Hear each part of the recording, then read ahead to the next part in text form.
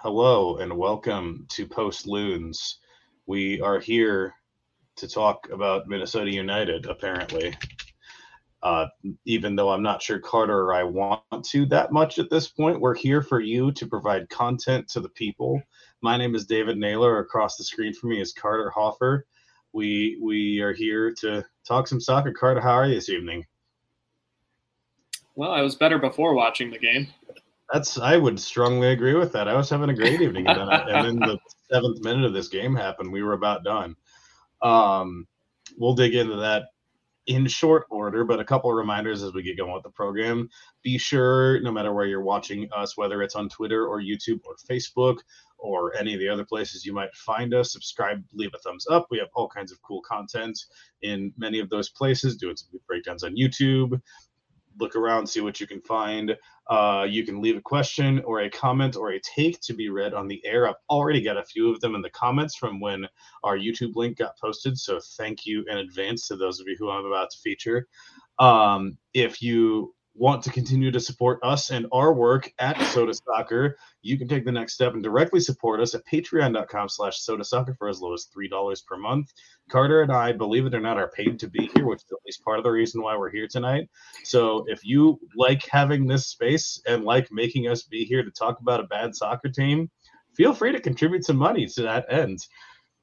And with that, let's dig into this. So if you missed the game and just saw this come up on your Twitter timeline, Minnesota United lost badly this evening in sunny Canada and Montreal to CF Montreal. The final score of the game was 4-0. Montreal goals coming 2 in the first half, 2 in the second half, and 2 from former Minnesota United striker Mason Toye. What a coincidence that happens to be. So Toye scored in the 7th minute, the 57th minute. Brock Gillard scored in the 12th minute, and Camacho scored in the 76th minute for Montreal.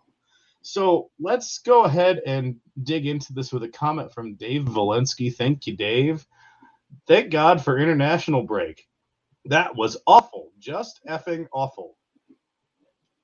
I agree. Do you agree, Carter? No need to sugarcoat it. I like where Dave's coming from. It was straight up bad, kind of the whole game. The first half in particular, they didn't look like they'd shown up for the game. There are games, I said this on Twitter while we were watching the game. There are games where I trust them when they're playing out of possession to counter and to move with precision and to move with threatening ability. This was them just kicking the ball in the touch over and over whenever they got the ball, and Montreal taking a healthy advantage of that and having all of the ball and all of the chances and all the important events. Yeah, it's really rough when you see any sort of the defense and the midfield just shoving the ball up there and not even attempting to connect play, not even attempting to just get something going. Because if we're not even trying to build something up, what's the point? Why are we playing? It's just I should have been keeping better track of it and taking better notes during the first half. I wanted to see if literally every outfield player from Minnesota had kicked the ball into touch at least once, because I can remember moments from 7 or 8 of the players who just kicked the ball into nowhere. It wasn't clear. It was just you missed badly and you lost the ball. I mean, what can we expect from them? They are only professional football players. And then several of whom have been playing for this team for a number of matches, years at this point. So it's certainly not a matter of they don't know where the other players are going to be. Everyone has their things that they're going to do and things that the other players on their team should be looking for. And yet we still just send these passes into nowhere, into the other team. I saw quite a few of them just directly to Montreal. Yeah, and like it was even players who I was seeing have good moments. Zarek Valentin was one that came to mind. Valentin had a cross in for a good moment from Bong Hongwane towards the end of the first half. But Valentin had one where he just kind of passed the ball straight to a Montreal player coming up midfield. Just kind of didn't seem like he was paying attention or was all the way awake, or like just kind of steering without looking a little bit.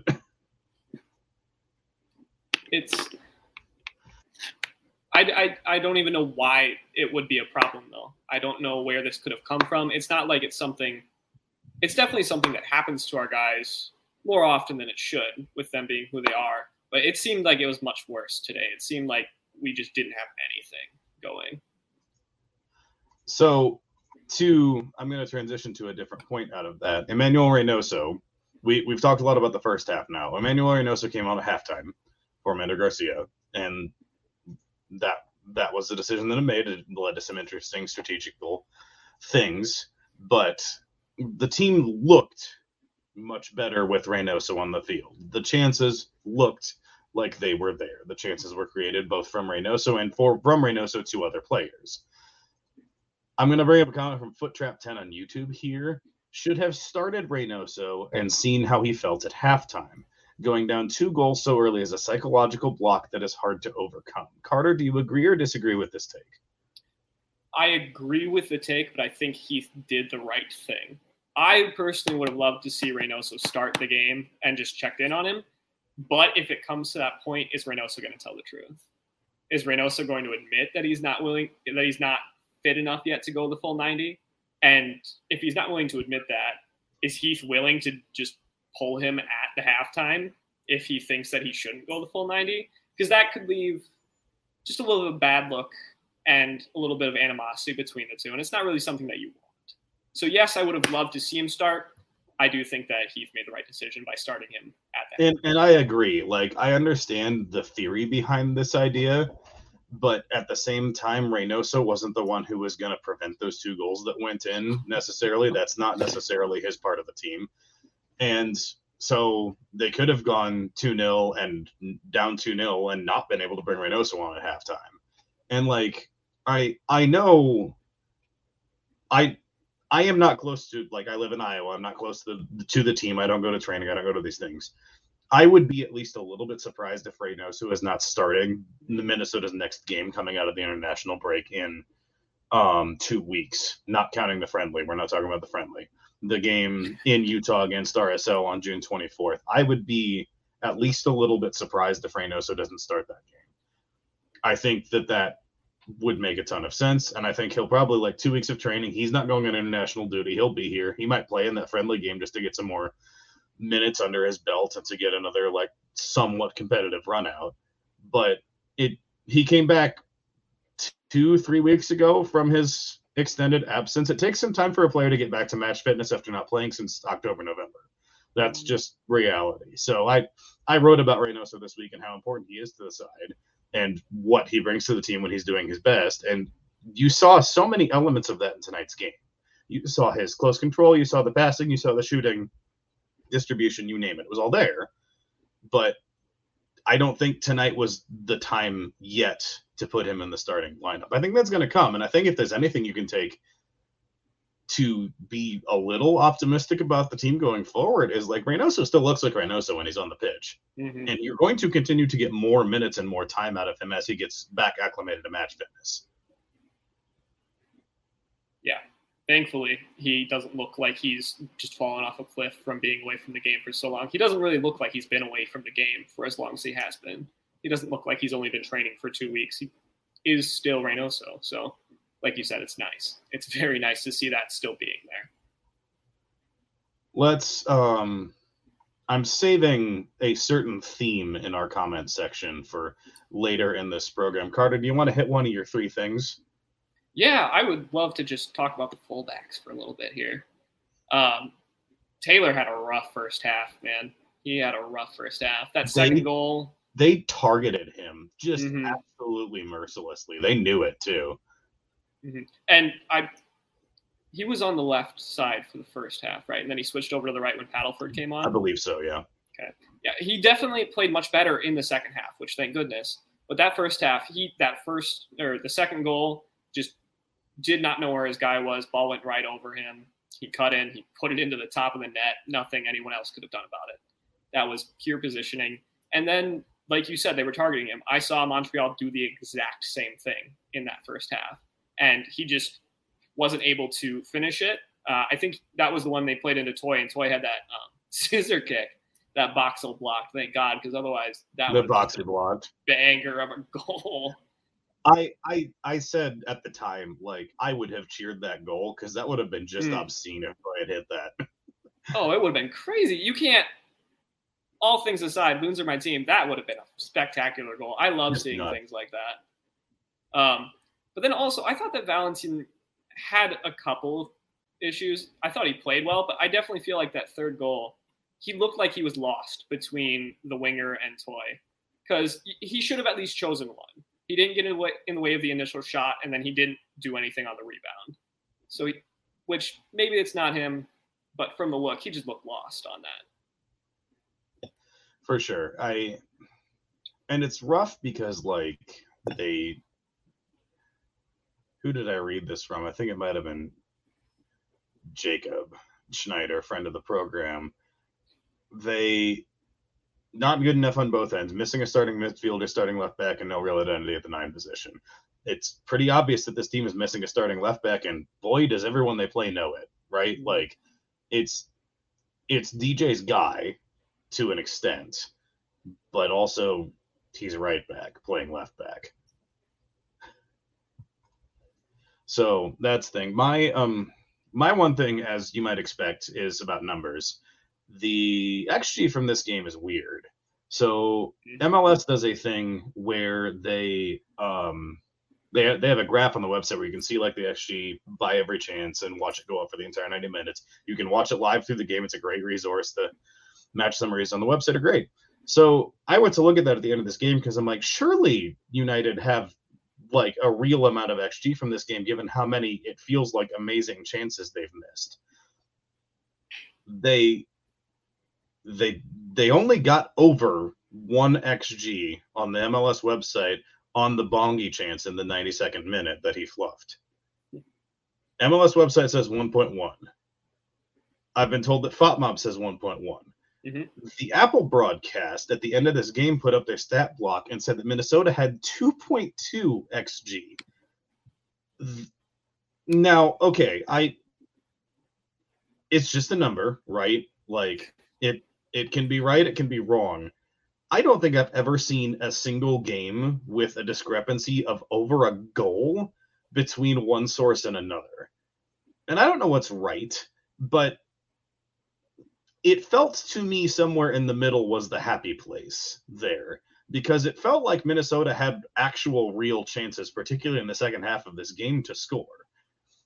And I don't know if that's right or not, but it just, that was an anomaly to me. So it's like, you could read it one way and say the way it looks on the graph is like they had a whole bunch of quarter half chances that nobody hit, which, like, that's gonna happen from time to time. Nobody missed a giant chance other than Mungie. But I would argue for that Garcia whiff. Oh yeah, I mean, does it count if he doesn't touch the ball? I don't know.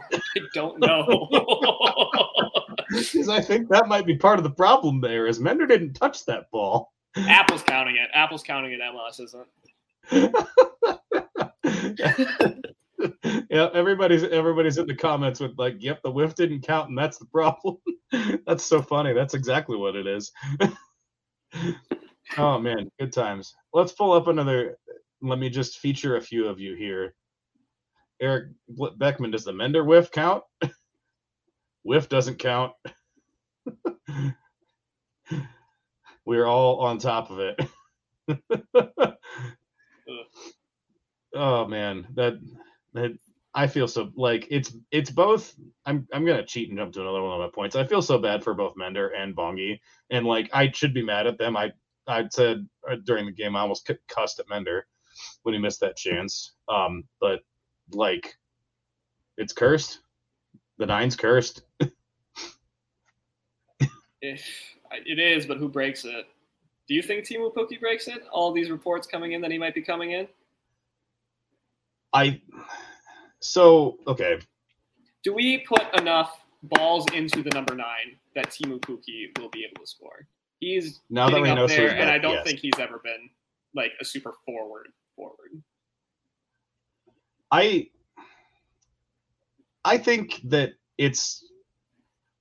it will be the closest thing to a veteran, like, certified real striker the team has gone and signed that isn't 38 years old. No offense to Kai Kamara. who is a absolute legendary striker in this league and is still scoring goals now for a different team and is fourth or fifth in MLS history in number of goals scored. Kai didn't work in the system, and that's fine. I don't think he was necessarily meant to. Pukki has, like, he's scored lots of goals in the Premier League and the Championship. And yeah, he's older than he once was, but that's your guy as far as anything. So we've got a lot of Pukki. I'm going to bring up Dave Valensky again. If Pukki is a free agent, can't we just pick him up right now? I think I know the answer to this, and it has something to do with the other bit of Minnesota United news that wasn't this game today. So about 2 hours before kickoff, I want to say the transfer of Luis Amarilla to Mazatlan in Liga MX was announced by both Mazatlan and by Minnesota United. What that does, I think, I don't remember if Amarilla had been bought down from being a DP or not for this season. I didn't look at the salary numbers. So you've opened a DP slot, which presumably you would need for Teemu Pukki to come to MLS, and also an international slot, which I don't remember if Minnesota is capped on either of those things, but getting Amarilla out is what needed to happen to get Pukki in, at least from the MLS side of things. Now, we don't know where the negotiations are at in terms of contract figures or, like, when would he start with the team, when would he come over, but I assume the Amarilla out transaction needed to be completed before the Pukki in transaction could be completed.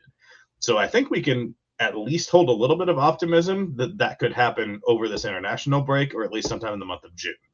That's my take. What do you think, Carter?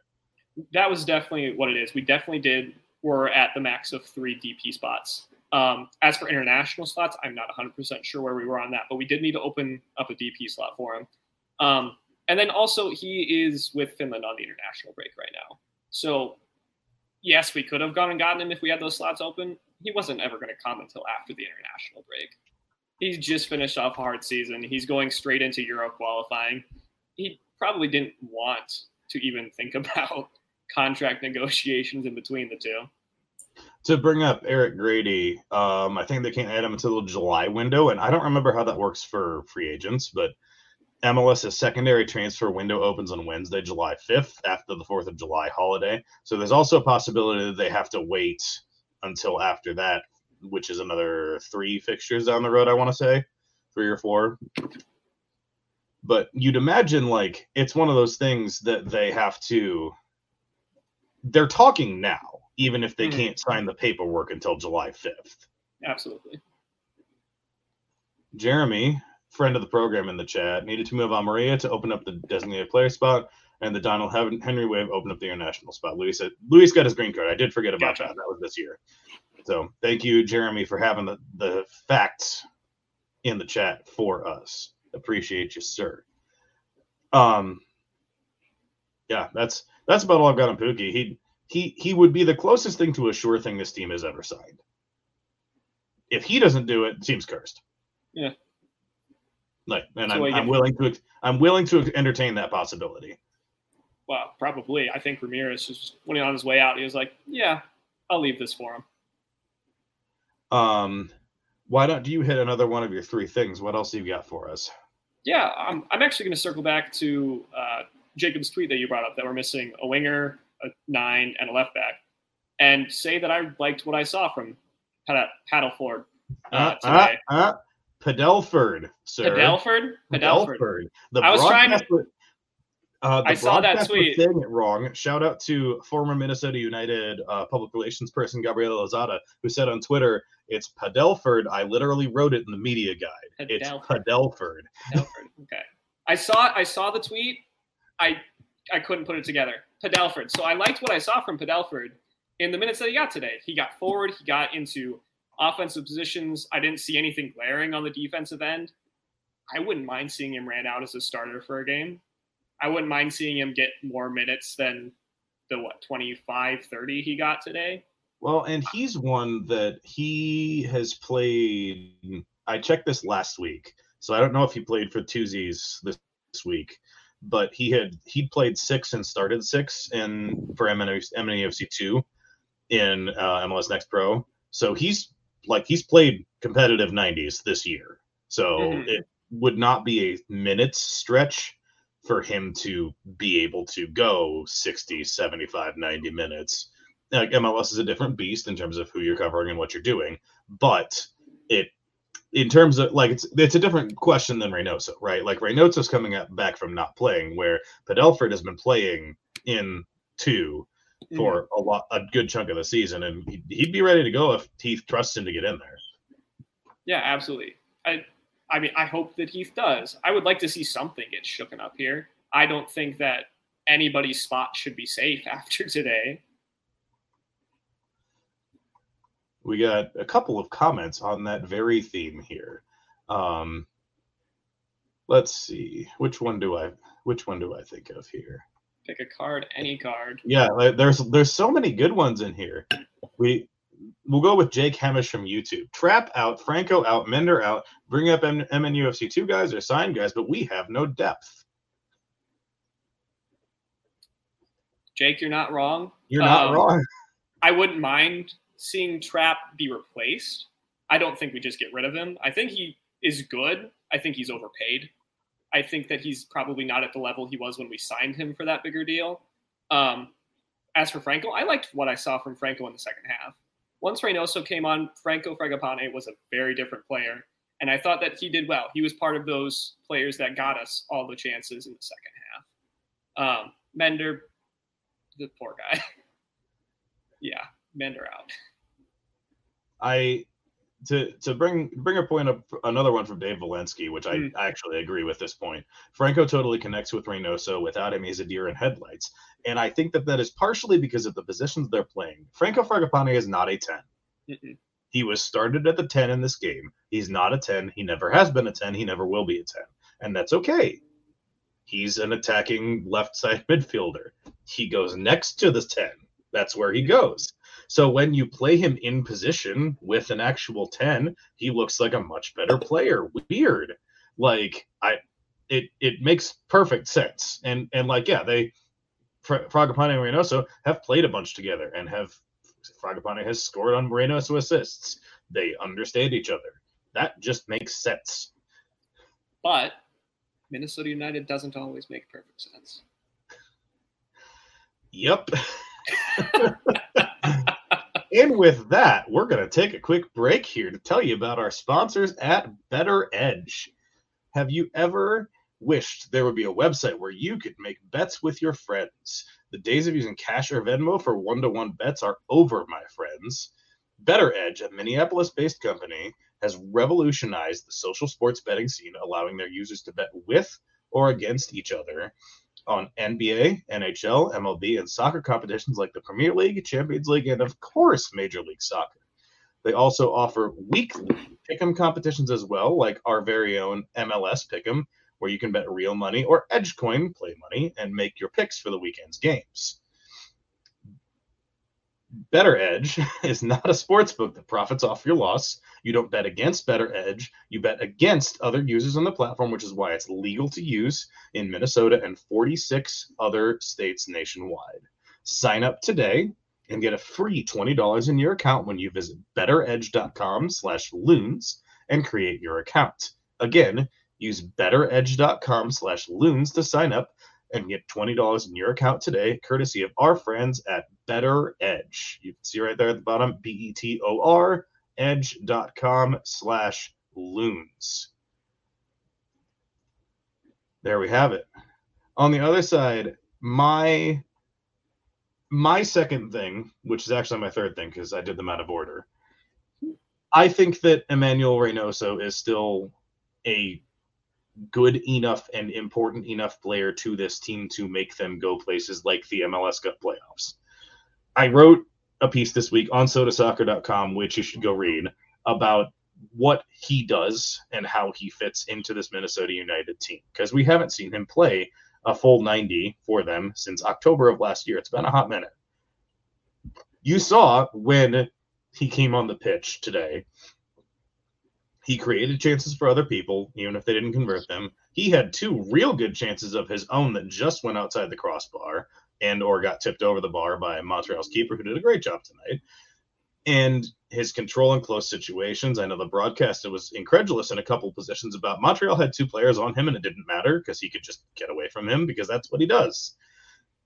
The problem I have with this, which is the problem that it's been for 3 years now, he was there in 2020, almost 4 years now, is that they are a one-trick pony of a team. It's Reynoso wins them the games or he doesn't. And that's what they've been. That is their identity, whether Adrian Heath likes it or not. Like, it is, particularly in a match like this where you're seeing him on for a half, off for a half, it is so obvious how everything about this team works when Emmanuel Reynoso plays the number 10 position. When he doesn't, stuff doesn't work. Yeah, it's been a problem that we've just been staring in the face and not willing to ever talk about or try and find a solution for. And if we don't want to find a solution, it's fine. We can get places with this. We got all the way to the Western Conference Finals, and we're winning with this. And he still can. But if we want to fix it, what do we do? Do we go and get another playmaker like Reynoso? Do we just need to get somebody that can actually finish these chances and then it doesn't matter? Because if people are going to be double and triple teaming Ray like they were today during that second half, do we just need someone that's competent on the ball and we'll be fine?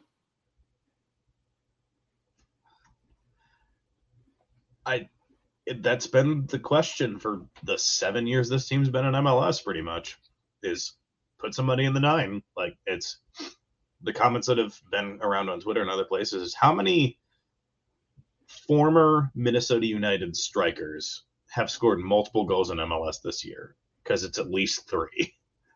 You got Mason Toye tonight. You got Christian Ramirez in Columbus. You got Kai Kamara. I don't even remember what team he plays for now, but he's played for a bunch. And he's still living. He's in Colorado. I think it was Colorado that he dropped 2 on us for. I'm Googling this before I say it wrong. Somebody in the chat's going to get that before I do. Plays for Chicago now. Chicago, yeah. So that's at least 3, and I might be forgetting more.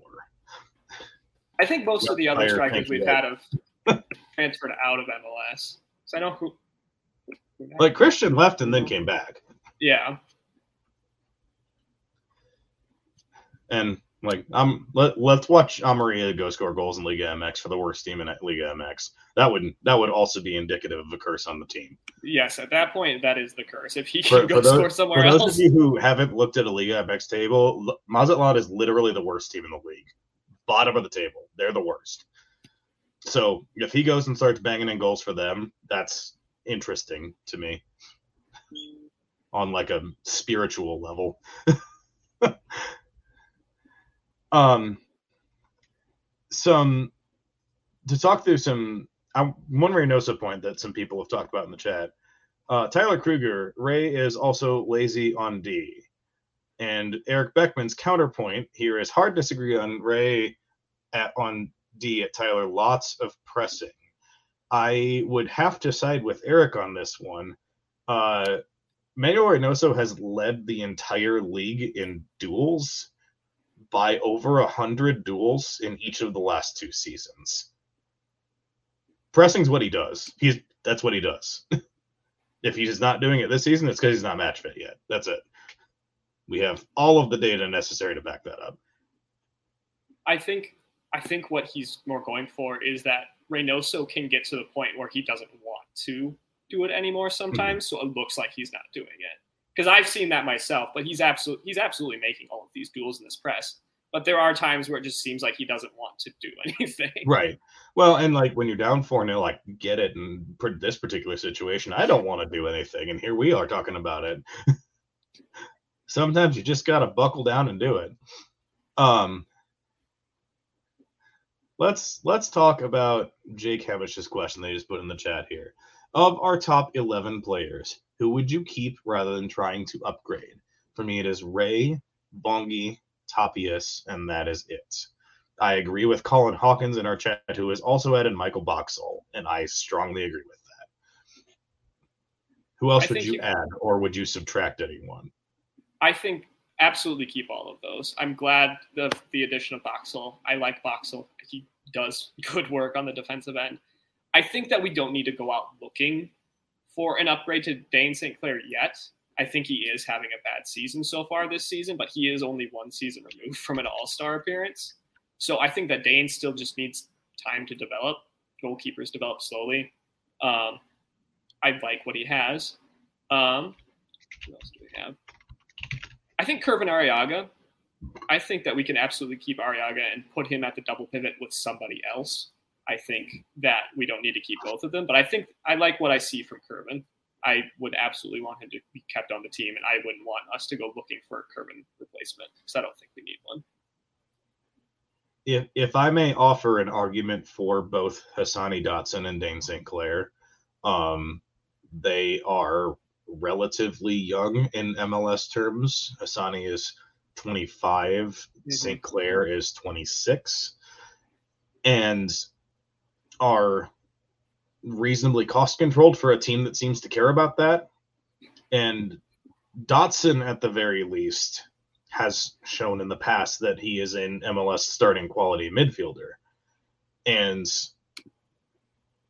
I think that the midfield pivot and the solution to that is if the team can solve what the pairing is, whether it's with two players that are on this roster or two players who aren't, or a mix, vice versa, that might solve some of their problems. We have talked already on this very recording about Will Trapp probably not being a part of this team's future because it doesn't seem like that works very well on this team. But I don't know if Arriaga Dotson is the solution because we've seen that and I'm not sure it's worked. But I don't know if getting rid of either Arriaga or Dotson makes sense. Even if you might lose Hassani if he goes to the bench, he might not like to be a bench player in MLS. Yeah. But I like he and Dane both I would consider very hard keeping at the very least. The other thing, which I'll get another Jake Hemish comment up here. Missing Lod, I think, hurts as well. I have been one to sing the praises of Robin Lod many times for many years on many different podcasts, even when he was playing not very well for Minnesota United. It sucks because, number one, he's a stopgap in like 4 different positions. And number 2, he's still probably your team's best right winger, even with the form Bongi had been in, even though the last couple games have been a bit rough for him. Like, this is one of those things with Bongi not hitting all the goals where you remember that this team's attack, in theory, if everybody's healthy, is if they sign Pukki, put Pukki up top, and then Fragapane, Reynoso, Wood is the attacking 3 behind. And that has worked really well. So missing him sucks on like 4 different levels because it's the depth and it's the quality. Yeah, he easily slots in to quite a few different positions as a starter if we need him as a starter. So having him out for however long he's out for is going to be rough. I don't think it's a full season injury. I think it's a few months. But it's definitely someone that we're going to miss because Robin Lod is just a good player. Through and through. For sure. So, but we've got Ray, Bongi, Tapias, Boxy, and then if you wanted to include Lod in this conversation, like he's a keeper for me. Let's talk about Bongi for a little bit because Tyler Kruger here. If Bongi had the finishing, he would be a monster. So we've seen him finish this season. He's done it.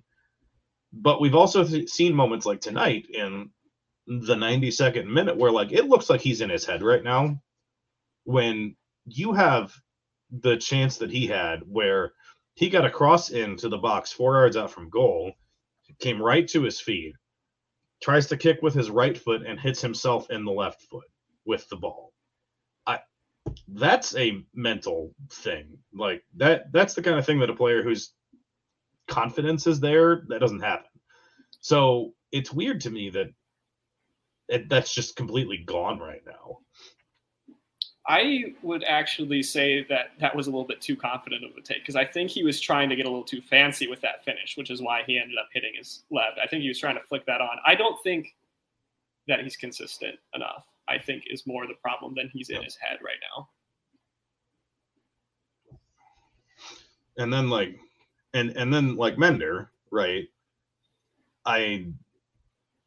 There are many things that I would say I could do on an MLS field. I'm pretty sure I could have put a shot on goal from that cross. Me, I'm 33 years old, and the last competitive soccer I played was JV in high school. I was a number 9, though. I would say that I'd probably be as consistent. I would hit a ball, but I would also whiff on something like that. I've played enough up here to know that I still whiff on some of these chances. I'm not telling you how hard I would hit it, but I'm pretty sure I could get it on goal.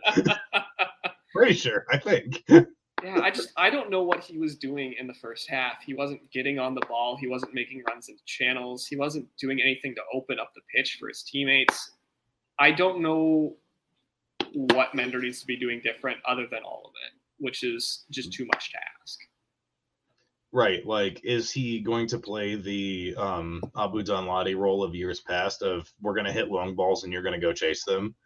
Because he needs to go chase them if we're going to do that, and we need to provide them. It doesn't look like that's the plan because it's not happening. So what is the plan? I wish we were making long balls over the top and let people go chase them. Absolutely, like Bongi and Mender Garcia go chase some balls. Let everyone else get up the field behind them, play it back. I've seen Arriaga hit and Rosales hit so many goals as these like late arriving 8s. Let's do that. And Dotson. Hassani bangers only Dotson. Let's not forget about that. Absolutely. You're right. But why aren't we at least trying something like that? And that brings us to the conversation point that so many of you have contributed to our chat. We'll go with Chris Appleby because I saved this one from early. This team is just not playoff level, and I don't think any number of new players can fix that. Hashtag Heath out. There is a large amount of Heath out in our chat this evening, as you might expect after getting spanked 4-0 in Montreal. So, are you Heath out, Carter? Is it time? I am Heath out for the sole matter that what he has does work, but it only works to a certain point. We will absolutely make the playoffs this year. I think we will. 9 teams do it.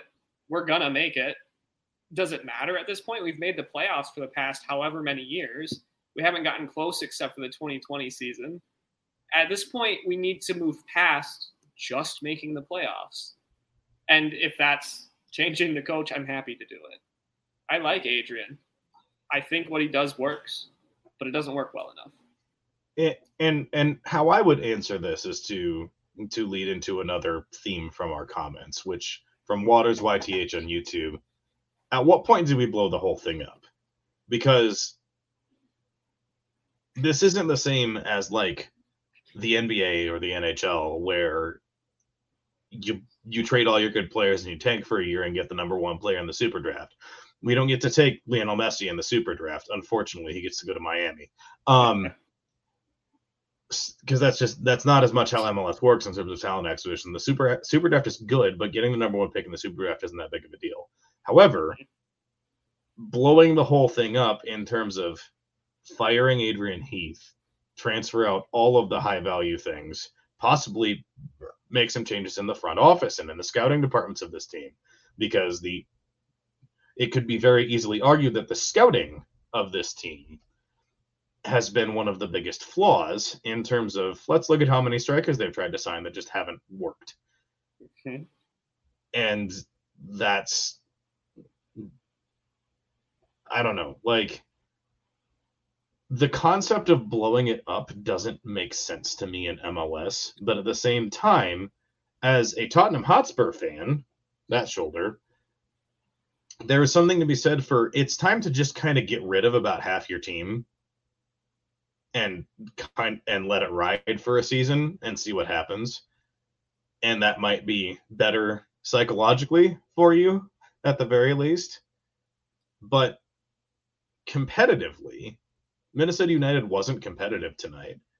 So the argument would be, if they would be as competitive as they were tonight with a team of MNUFC 2 players signed up to small contracts and youth players signed up from the USL Championship or signed from Central America or from smaller European leagues, go out, sign players like a Songbin Jong, for example. Songbin is 20, 21 years old. Like, that's the archetype of player that you want to try to develop.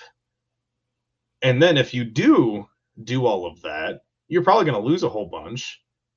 And you might want the coach who you want in charge of those players once they've developed for a year or two. And I think it's a very valid question to ask if that's not what Adrian Heath would want to be in charge of, or nor should he be in charge of that if they make that choice.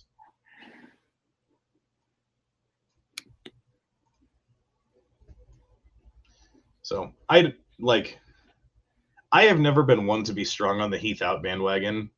I've been talking on Minnesota United podcast for a really long time at this point, and I have been resistant to the idea. But it's not going to take that many more games like this game, SKC, Houston. If they're going out and getting beat 3-0, 4-0 every game they're going to go out, he's not going to last.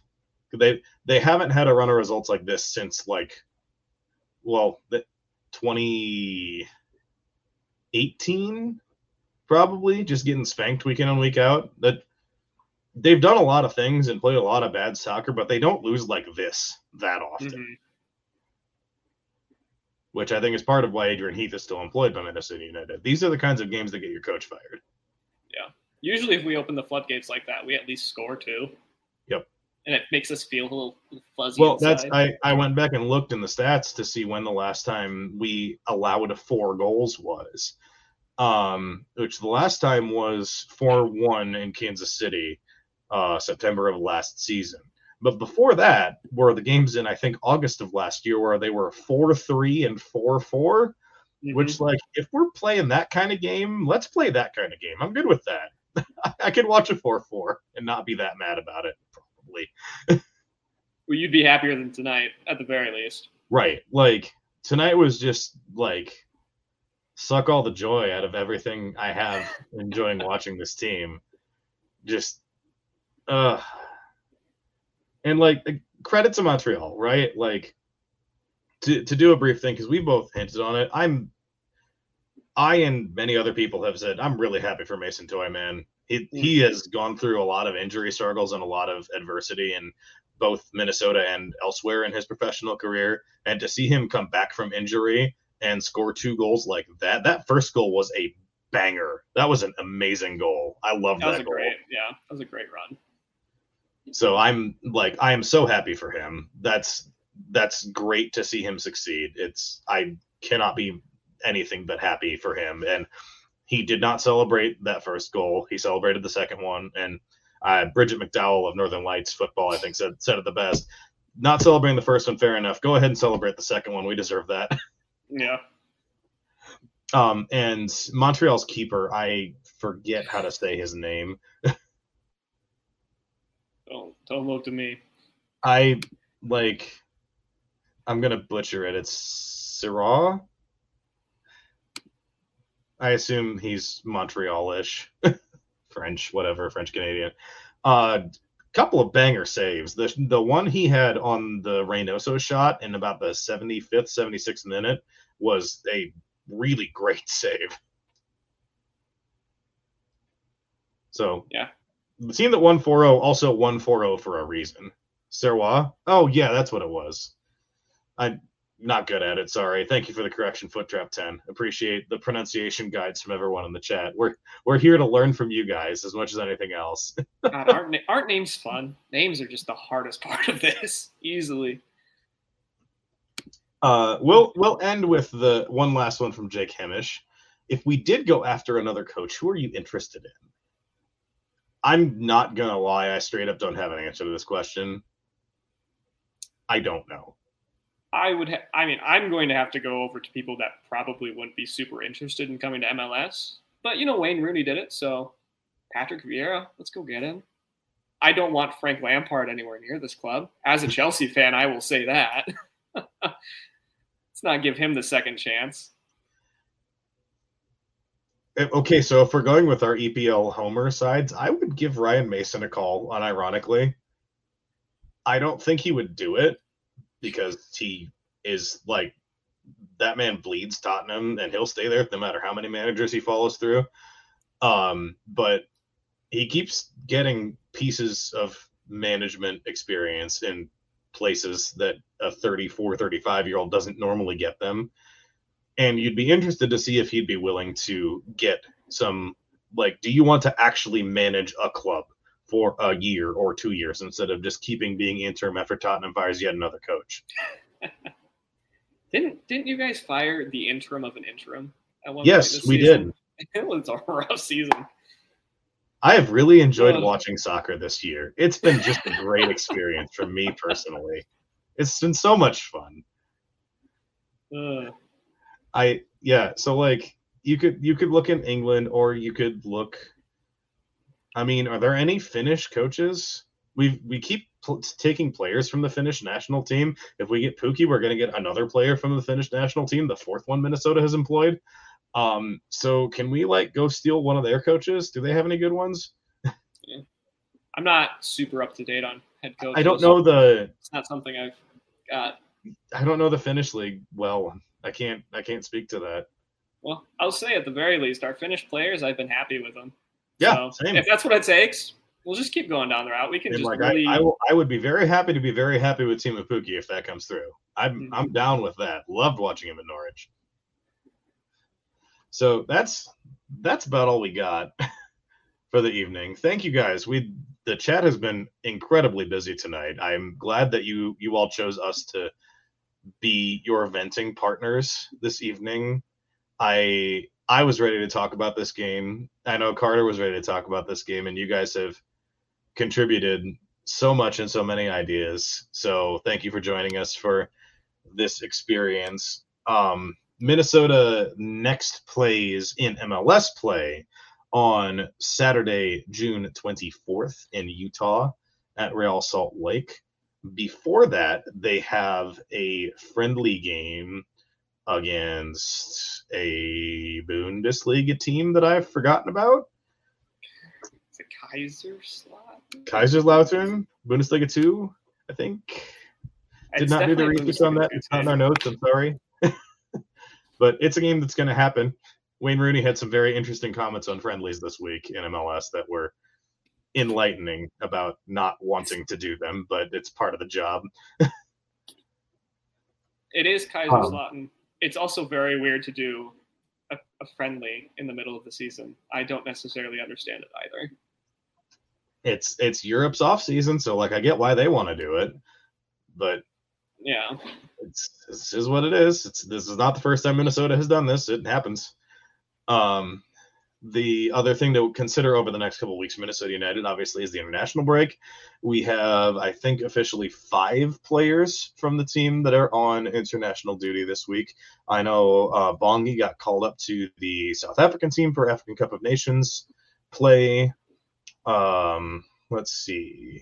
Boxy is going with the New Zealand national team for friendlies in Europe against Sweden and Qatar. Joseph Rosales is going with Honduras. Zarek Valentin is going with Puerto Rico, and Dane St. Clair obviously is going with Canada. Oh, yeah, I forgot about the Everton game. One of my best friends is an Everton fan. That was hilarious on so many levels. Oh, it made me happy. It was very funny. Turns out it was a preview of things to come. I don't know how they stayed up. They shouldn't have. But we're not here to talk about the Premier League. That'd be a whole other podcast. Well, it hasn't stopped Jacob and I before. Oh, Chelsea fans. Why am I always stuck with you guys? Hey, there's nothing wrong with it. We've suffered just as much. Yep, sure. So thank you to those of you who joined us tonight. Thank you to those of you who support us at Soda Soccer, who read our content, who watch our stuff, and who subscribe to us on patreon.com/Soda Soccer for as low as $3 per month to support what we do here and in many other places. We have people watching Aurora. We have people watching the NPSL North. We have people all over pretty much anything you can think of in Minnesota soccer, and even a little bit of Iowa soccer. I should have watched the Menace tonight. The Menace won tonight. When don't so they? we've got all that covered for you. Again, I said this last week. Go watch Aurora. They keep winning like 6-0 over teams. It's great fun. And thank you to Carter for joining me. This is a pleasure. Hey, it's nice to meet you. It's nice. Always fun to do it. It's a treat. So thank you guys. We will be back, I believe, in a couple weeks for the Salt Lake game. Catch us up on Twitter if you have more feedback after the show, and we'll just keep talking. We'll be here. Thank you guys.